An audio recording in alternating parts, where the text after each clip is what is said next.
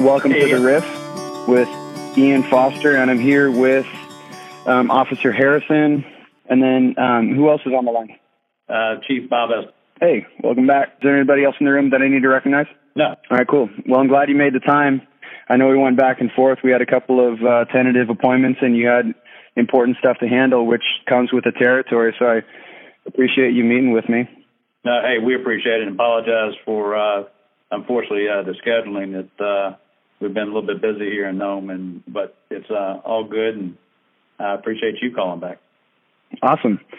Well, I know we don't have a ton of time today, so I'm not going to take too much of your time, but part of what I'm doing as a program is just interjecting a lot of humanity back into, the different people that I talk to. So it's not just about what you do, it's who you are. And how did you both get up to Alaska? You just give me the quick version of the story. Well, I'll give Gray the chance to start off.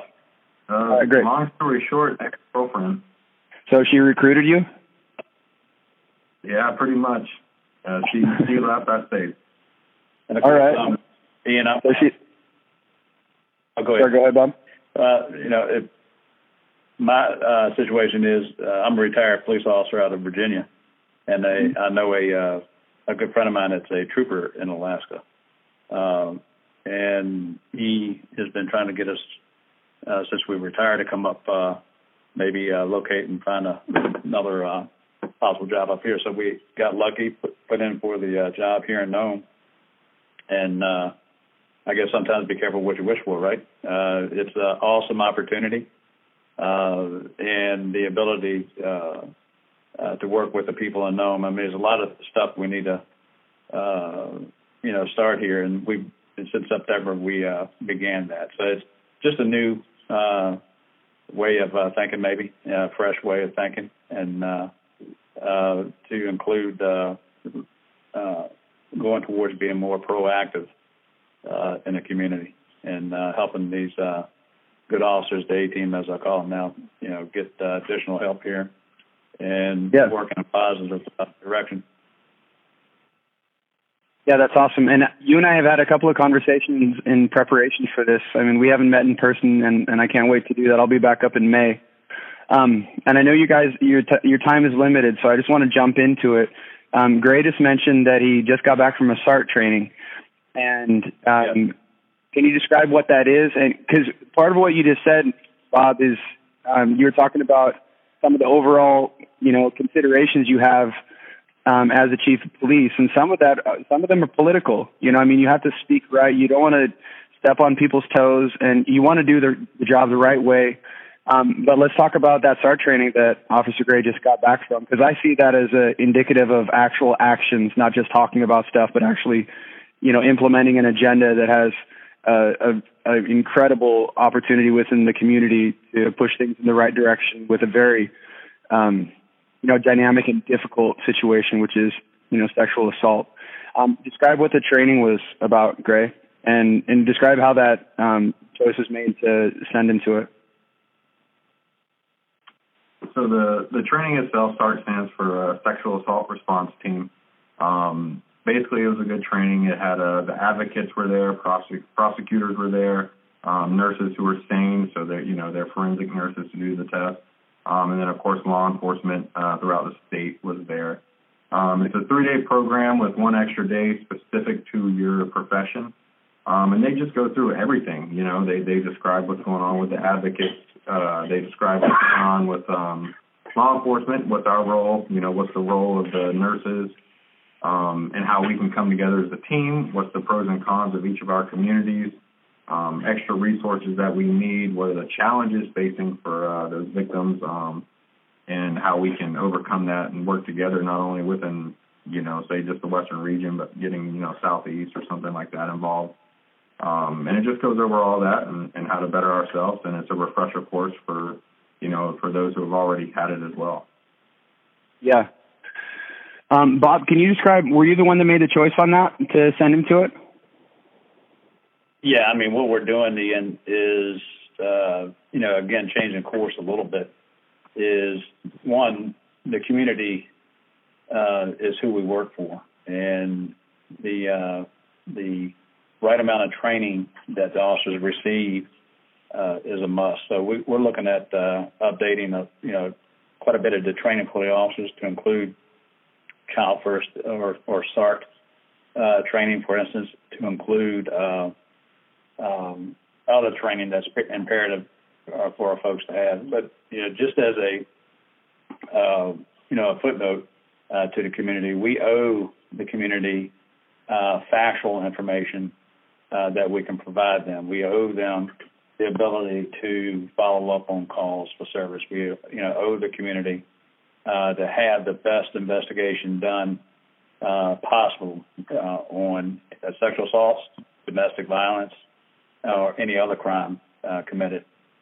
And that's, again, through everything from report writing to, the training for it, the experience that we have here now, being able to coach and mentor, younger officers, to, go a different way maybe, see things a different way, but at the same time, the officers here that have been here for a little while, include Gray, are teaching us as well. These guys coming in from, the lower 48, different aspects to Alaska. It's not enough, again, to investigate, and it's not always, arresting may not always be the answer in some cases, but we're looking at becoming more proactive versus reactive.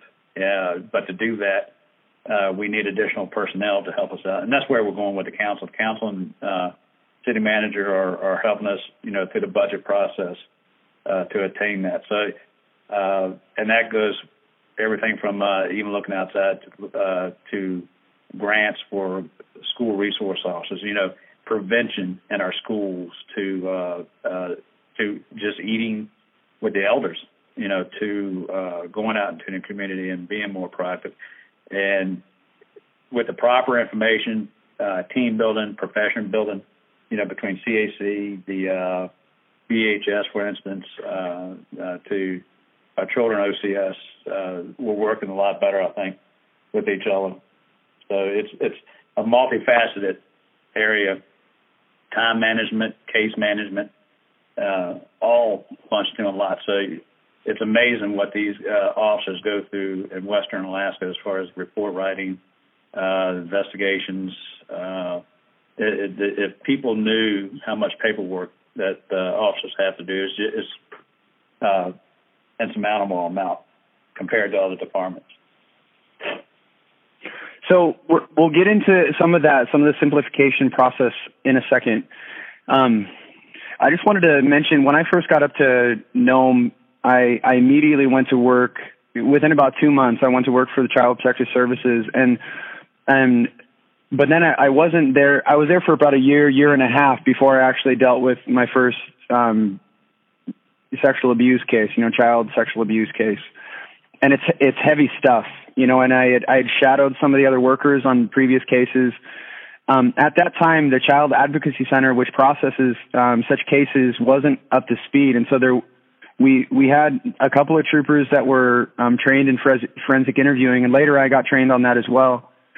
But I just remember feeling so far out of my element because I didn't know the exact proper way to process. I hadn't actually been trained on the exact way, because child sexual abuse cases and sexual abuse cases, there's similar things that you do, but the nuances from person to person and case to case are so important, and you can derail the entire train so quickly if you don't take into account those considerations. And at that time, the Child Advocacy Center wasn't functioning correctly, and so it was one of the most helpless positions I've ever been in my entire life, is knowing this family needed help, knowing there was a kiddo that was vulnerable, and not having the process and the mechanism to push things through, with both with justice and, with tribe, with state, all of it.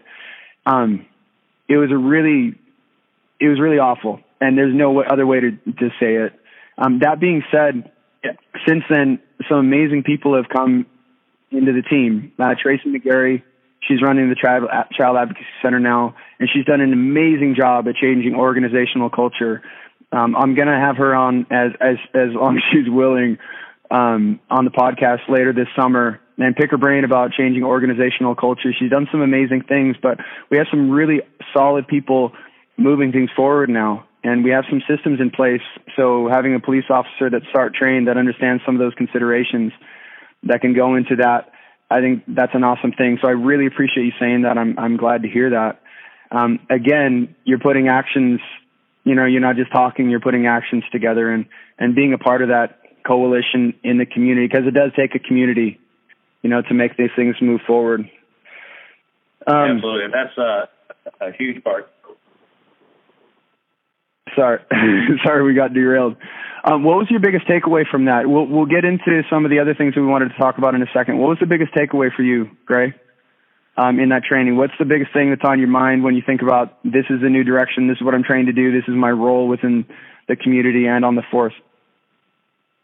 The biggest thing I took away from it is just the power of the community to come together and all those resources to create something bigger.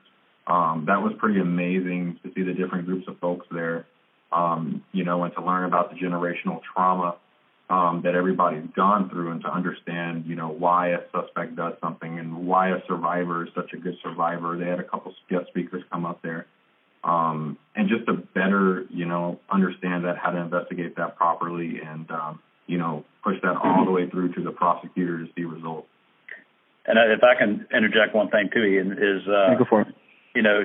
You've got to, to do parallel planning, right, with everybody. And it's not just what we're doing here in Nome. I mean, it's so many things that I think we're starting to do now that, again, being a little bit more proactive in what we do. Tracy and the folks up there are awesome.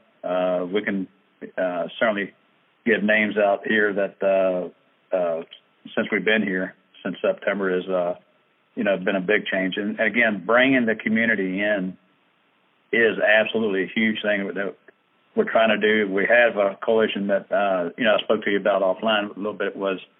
We've had our second meeting, but we're trying to bring in all the professions, to include some of the the public into it, meaning businesses type things. So with that said, you have folks from AMCC, CAC, BHS, the Nest or the day shelters, hospital, all the professions that are coming together to help try to be more proactive in prevention, education. One of the things that we're doing here now is for everybody is cultural training. Over here at the museum, we have a couple of people there that are awesome, helping us out, because you've got to know the people that you work with here in Nome. And it's imperative that we're able to see that. I mean, we, culturally, knowing exactly what's happened to some folks over several generations, you begin to understand certain things and what folks are having some issues. And but with that said, that kind of guides you in the right direction to help with not only law enforcement. I mean, we get involved.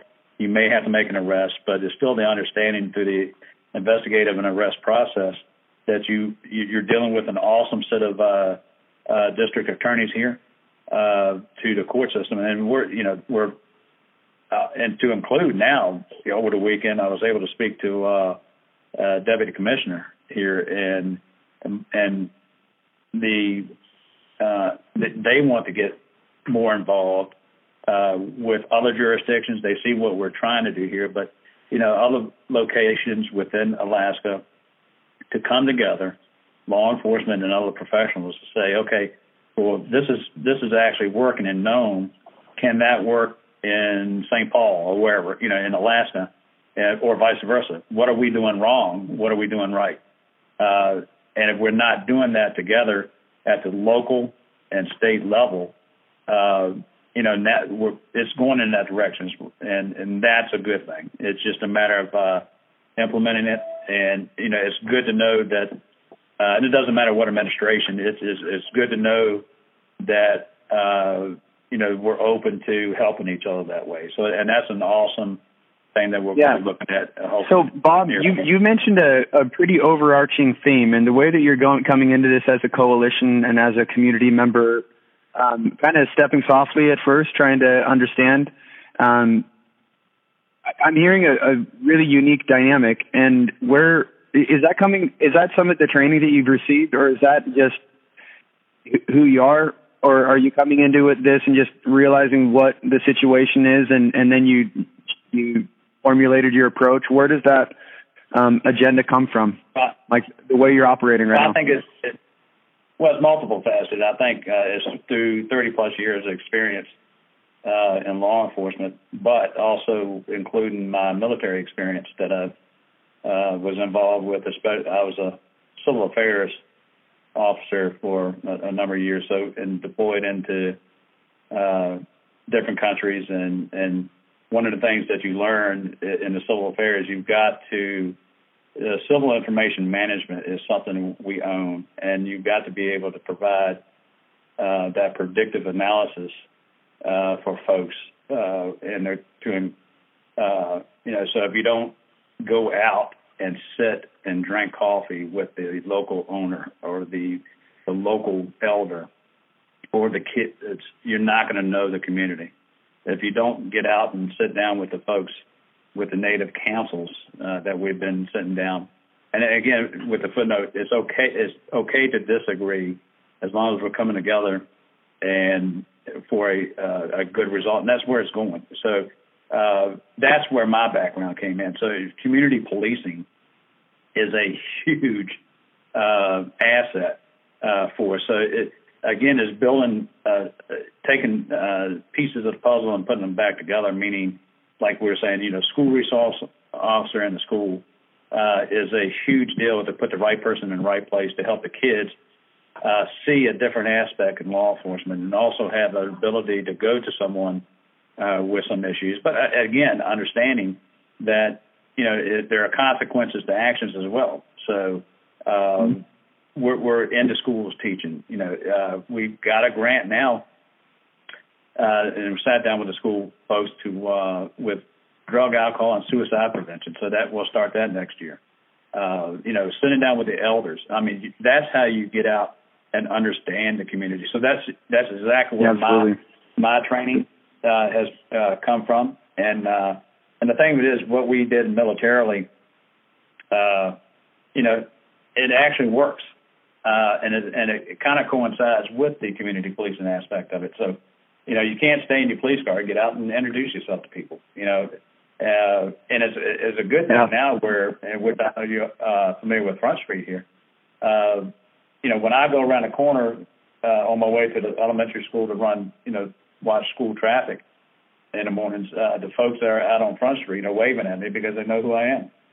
That's awesome. Talk to them. Yeah, and so again, you can't fire and forget. You've got to go out and actually be proactive. Yeah, well, and especially in a small town like you because you live there, and I don't know anybody that doesn't feel a certain amount of anxiety when the blue lights start shining. And if that's the only interaction people have with you, you're going to be associated with a situation of anxiety and potentially duress, So when people can see that you're human, just like we were talking about at the very beginning, when people see you're human, they also understand, hey, there's two sides to this. And speaking of, what I'm hearing you say has to do with bringing some humanity into your interactions with people. And you guys have to juggle that in all of your interactions. I dealt with that at a certain amount doing child protective services. You get a report, there's something that's inappropriate going on, there's some sort of child abuse happening, or maybe not. You go into it, trying to be fair and in the middle, but as soon as you find out something's happening, you're justice. You got to figure out what's happening here. But the minute you get a certain amount of either recognition or compliance or permission, whatever you want to call it, then all of a sudden you just switch that justice hat off, you put on the mercy cap, and you're like, okay, let's figure this out, and let's, as a team, let's move forward. Let's help your family get where they need to get. One thing. What's that dynamic for you guys? Yeah, I tell you, you just threw out a thought that I sent an email out the other day. One thing that we're seeing here, again, we had an element that sometimes we're forgotten about, and meaning, how about helping within as well, right? Because if you see all these these reports that we're getting in Western Alaska for domestic assaults, sexual assaults against children, sexual assault, period. That actually wears and tears on your folks internally. Absolutely. As well. So that's one thing that I want the public to understand too, is one of the things I'm looking at implementing. I've already talked to BHS with Lance over there, is how are we going to include a debriefing for everybody here to go through at the same time. We're not picking on anybody, but it's I want the folks to know that in all the years that I've been in police work, and I have worked some very heinous crimes and seen some victims that were your heart goes out to them. And but what happens to the police dispatcher or the communications officer who's taking that call while somebody's screaming that somebody's going to kill them, to the police officer actually going on scene into that. So that's one thing that we're looking at as well. So I want to make sure everybody understands we need to take care of not just the community. We need to take care of our public servants as well. It's not just police, but it's fire and EMS here that deal with a lot of this basis. So it's that book is wide open to improvement. So, and that's where we're trying to go. So we live in a world where we're becoming increasingly specialized and also increasingly role-driven. So when there's a problem, we look to a certain person or an organization to fix it. And I saw this over at Behavioral Health when I was an intern over there. A lot of times when a community, the community didn't know what to do with a certain individual, it was like, well, call Behavioral Health. They're the mental health magicians, And one of the things that I love about Alaska is that, generally speaking, we handle our business. We're a bunch of pretty accountable people. And so whereas other places, there's a lot, not the dog lower 48, but in other places there may be a little more propensity to look around and say, well, somebody do something. In Alaska, generally speaking, we give ourselves a little more permission to actually be the somebody that does something. When there's systems in place, when there's laws in place, when it's like a sexual abuse,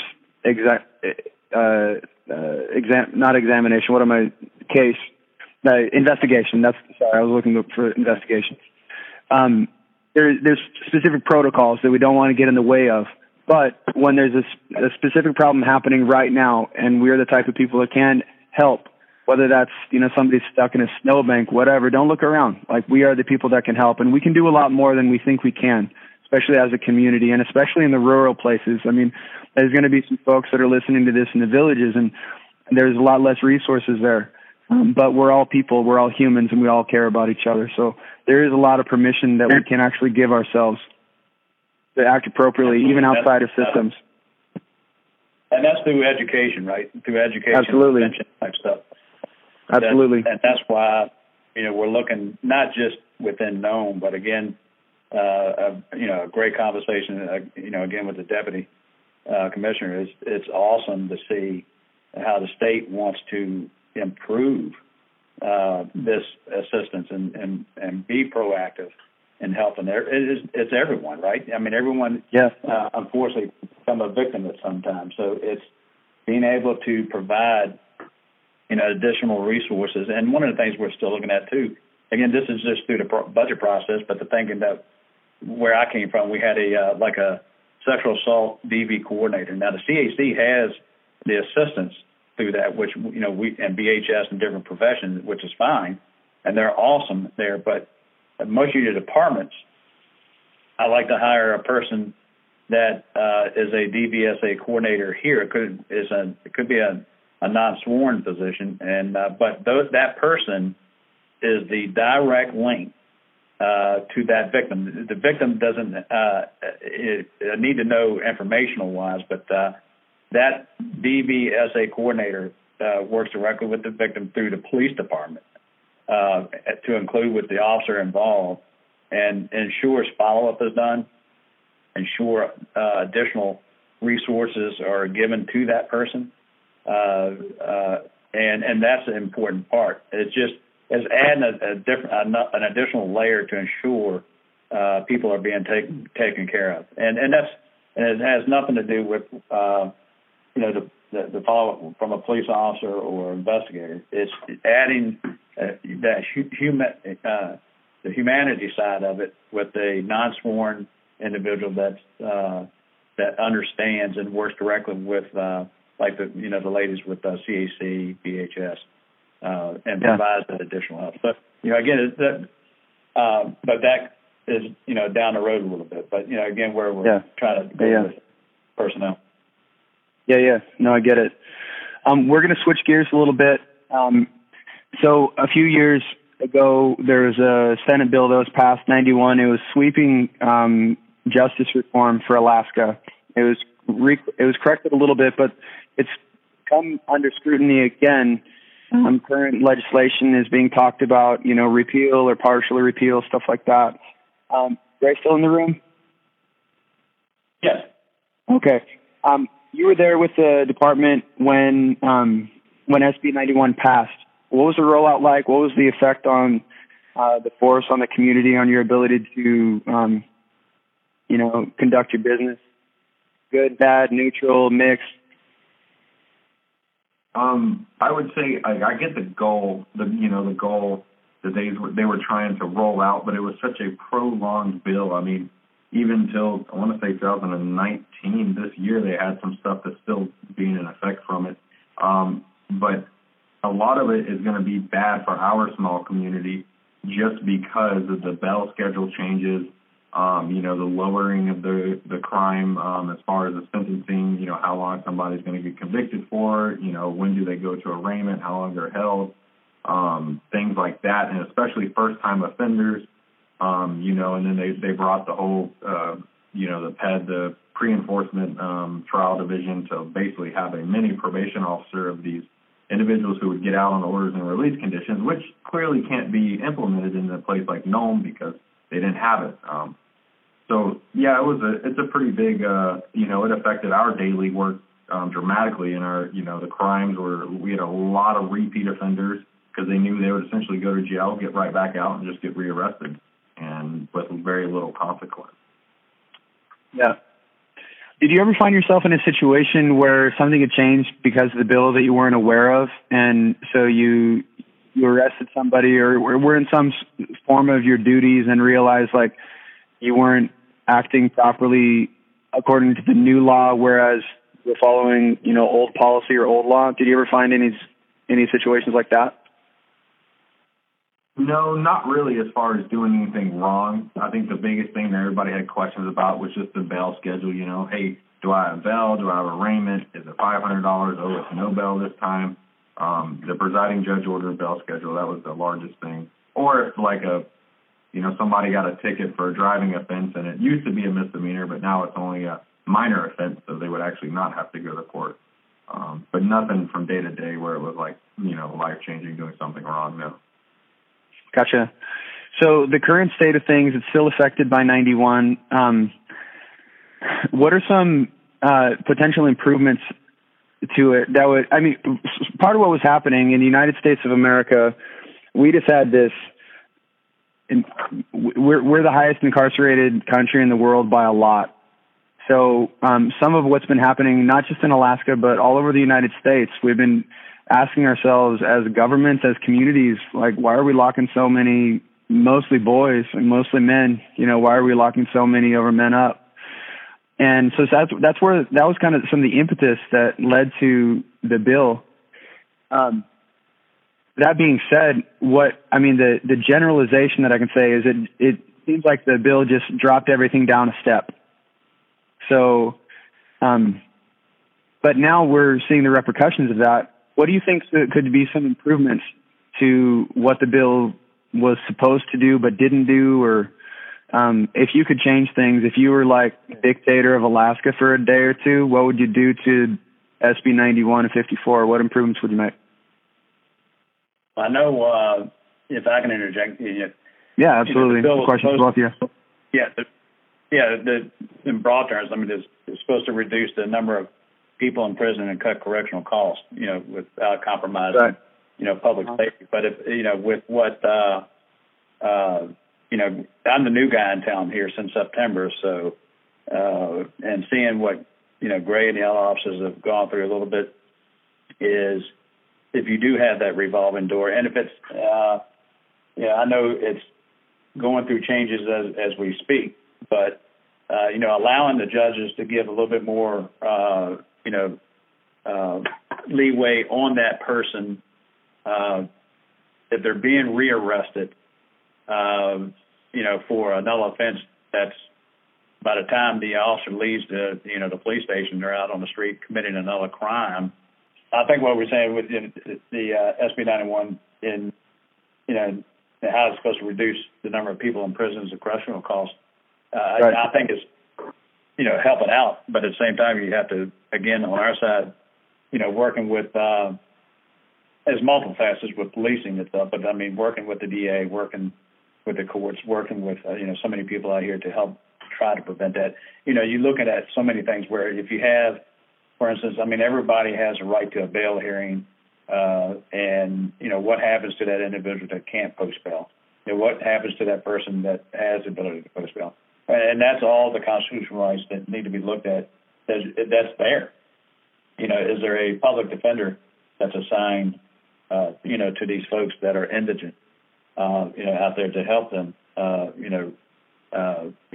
one, get out of jail for the amount of time for pretrial services. Again, there's so many things out there that needs to be looked at. But I think, in the long run that, with 91 and based on what, again, being a new guy in town,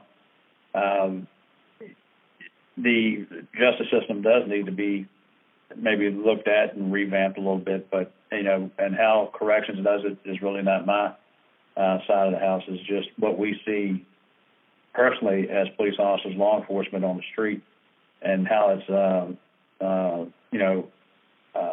affecting us and the public, because our calls for service, for instance, have almost really doubled over the past few years, tripled in some cases, and yet the amount of police officers here have not increased. So, that's where, you're seeing cause and effect in multiple areas, coming in to, assist with. So I'm all for, revamping and see what the, current administration is going to do with it. Like I said, I wasn't here prior to the implementation of it, but I'm seeing some of the effects of it. But, Gray, you got any? No, yeah, I agree with what he's saying. Okay.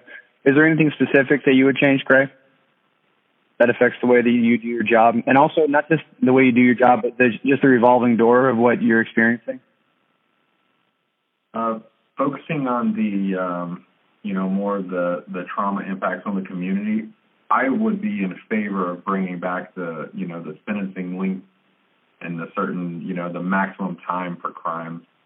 And then maybe working on a new bill of how they would be able to reduce that sentence in another way, such as community service or what other courts impose sanctions. But I'm for the, more time, because it's going to help that victim out in the long run, if it's a violent crime.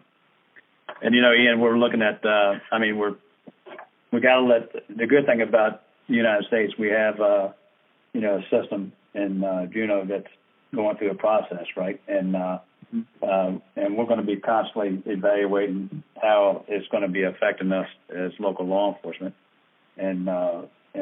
but still working together with all the professions that we brought up here.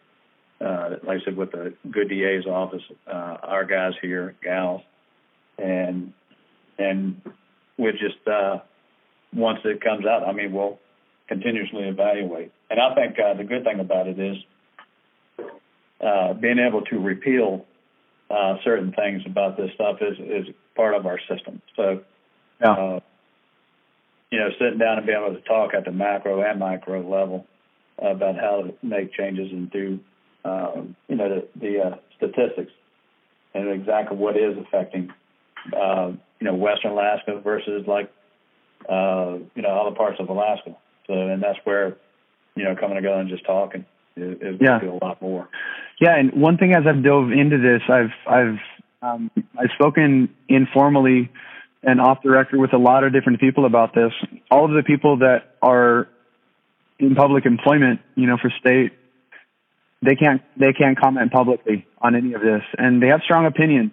You know, I enjoyed some of the conversations that I had, and well, I don't know if enjoyed is the right word, but I mean, they were informative. And that being said, they can't comment on it publicly, so you have a great opportunity here to kind of voice, you know, not just agenda, but considerations, let people get to know you, just interject one more piece of humanity into, you know, what you guys are trying to do there. But a lot of our public servants don't have that same opportunity. They have to go, I've been pointed towards communication officers, and I haven't heard anything back, which is fine. You know, they're busy, and we're also in the middle of the legislative session, so it's not great timing to get people with a free half-hour, 45 minutes. Do you feel like you have more latitude to be able to speak your mind in a public forum because of your position than some of the other I guess personnel?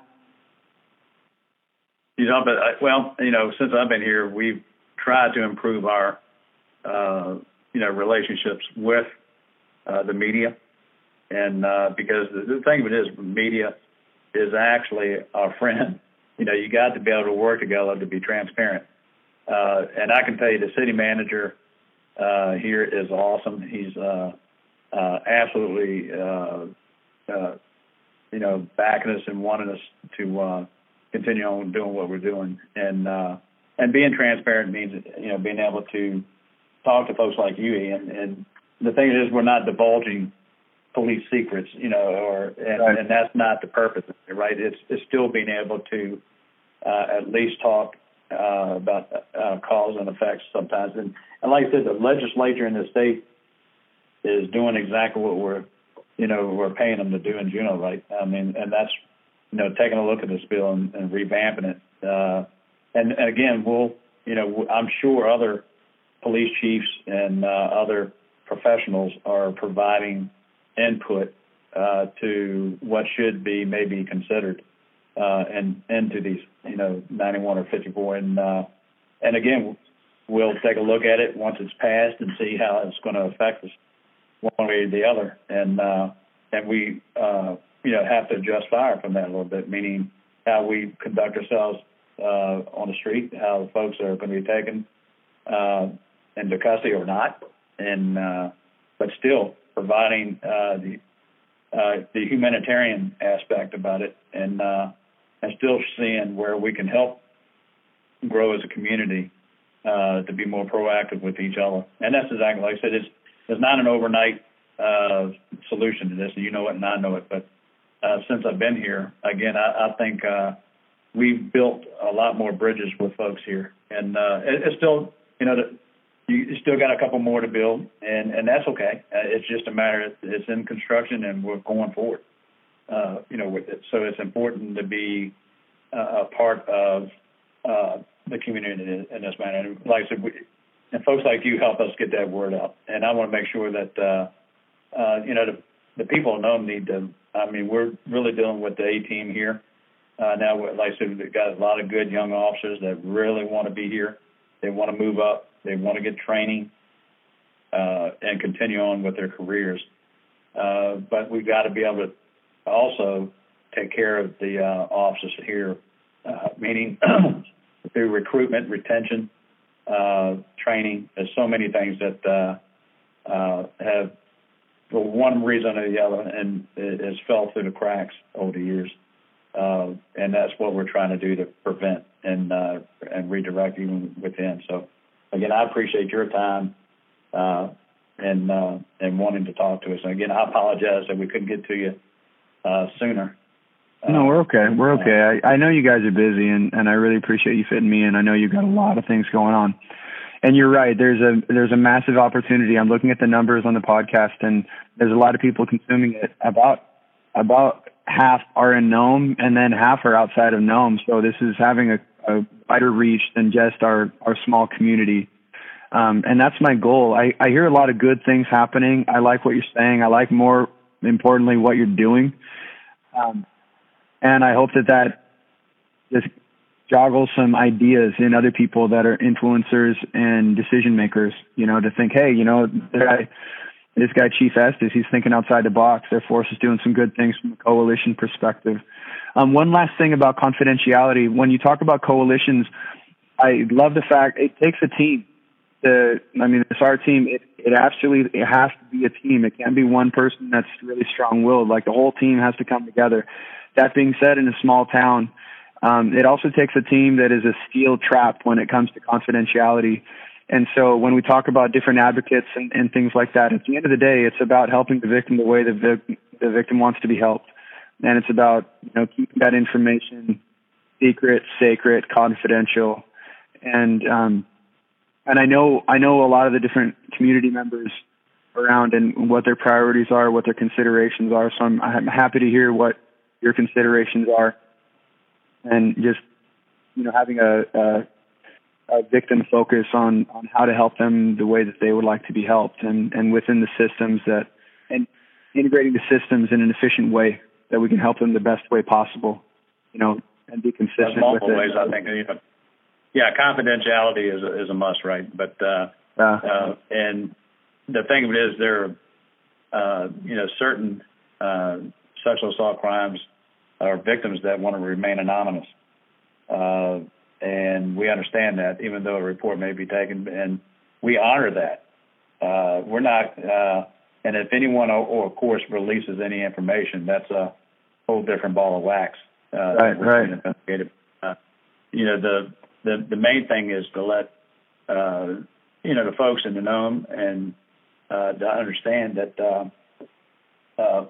if a crime is committed against you, one, sexual assault is just flat out wrong. Any crime of that nature is not right, and is not the fault of the victim. Right. It needs to be reported, and they need to understand that we have a team in place doing our best to investigate thoroughly these crimes, and this is something that some victims don't understand, that these cases, how they're investigated. A person spoke at one of the meetings I went to and they said something that, well, CSI can do this, and so many. Well, we're not CSI. Yeah, and you can't fix things in 45 minutes. Yeah, 50, right. 48 minutes. Yeah. Yeah, and sexual assault or DV or even some other crimes can take weeks, months to really finish, and then get over to the DA's office for prosecution at that point.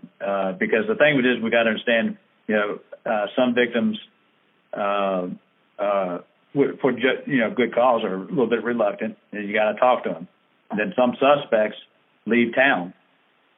So being able to reach out and do everything legally through an investigation is so many parts to this that some people don't realize, because during your evidentiary process of collecting evidence correctly, documenting correctly, report writing correctly, interviewing, interrogation correctly, is all a part of making sure the victim is taken care of in that aspect, as well as the suspect's rights, to include making sure that the victim is receiving assistance that they need, through all the professions that are here in Nome. And that's where we're going with it. So it's, we just want people to understand that, and through, transparency, I mean, this was put out too, that since I've been here, what we're doing is an actual audit on a lot of the cases that we've had. So we're looking at over 460 cases, going back to 2005 here. Wow. So, and again, that's, again, we're working directly with our friends over at the DA's office. We've consulted our friends in Anchorage with the FBI office. But again, I want folks to understand that this is a process, and that process is just going to take time. And once we audit these, again, what folks don't realize, we're not only are we auditing cases, we're also taking current cases as well. So, and that's just going to take I don't have that crystal ball to tell folks that when it's all going to come, to a finish, because it's not. Because no matter what happens, the audit's going to happen. But the unfortunate thing, there are more victims, that unfortunately is going to be out there today and tomorrow that we're going to be trying to help. And that's just what we're definitely want to get across to the public. Yeah. Through you. Yeah, well, not to quote Batman, but the night is darkest before the dawn. What I've worked not at the CAC, but in conjunction. My boss was Tracy McGarry, so I've been able to kind of just observe the change that she's helped affect in the organizational culture. And what happens when the organization starts to functioning properly is that people start to trust it, and they start to realize, hey, if I actually report something might happen, which 15 or 20 years ago, that wasn't the case. So all of a sudden, there's this massive spike in reporting, and it's not that there's more crimes being committed, it's that people are starting to actually trust the system. And those first people, bless their hearts, but they're getting into a system that's not fully formed yet, And so they're just, they're the ones that are saying, you know what, this is the right thing to do. I got to do it, and we got to give it the best shot to get justice. And so you're a part of that process, and I think it's awesome. I really like what I'm hearing. Yeah. So I really appreciate what you guys are doing as a force. Any last thoughts? No, again, we appreciate everything. And it's, like I said, it's amazing to be here with the folks within the department.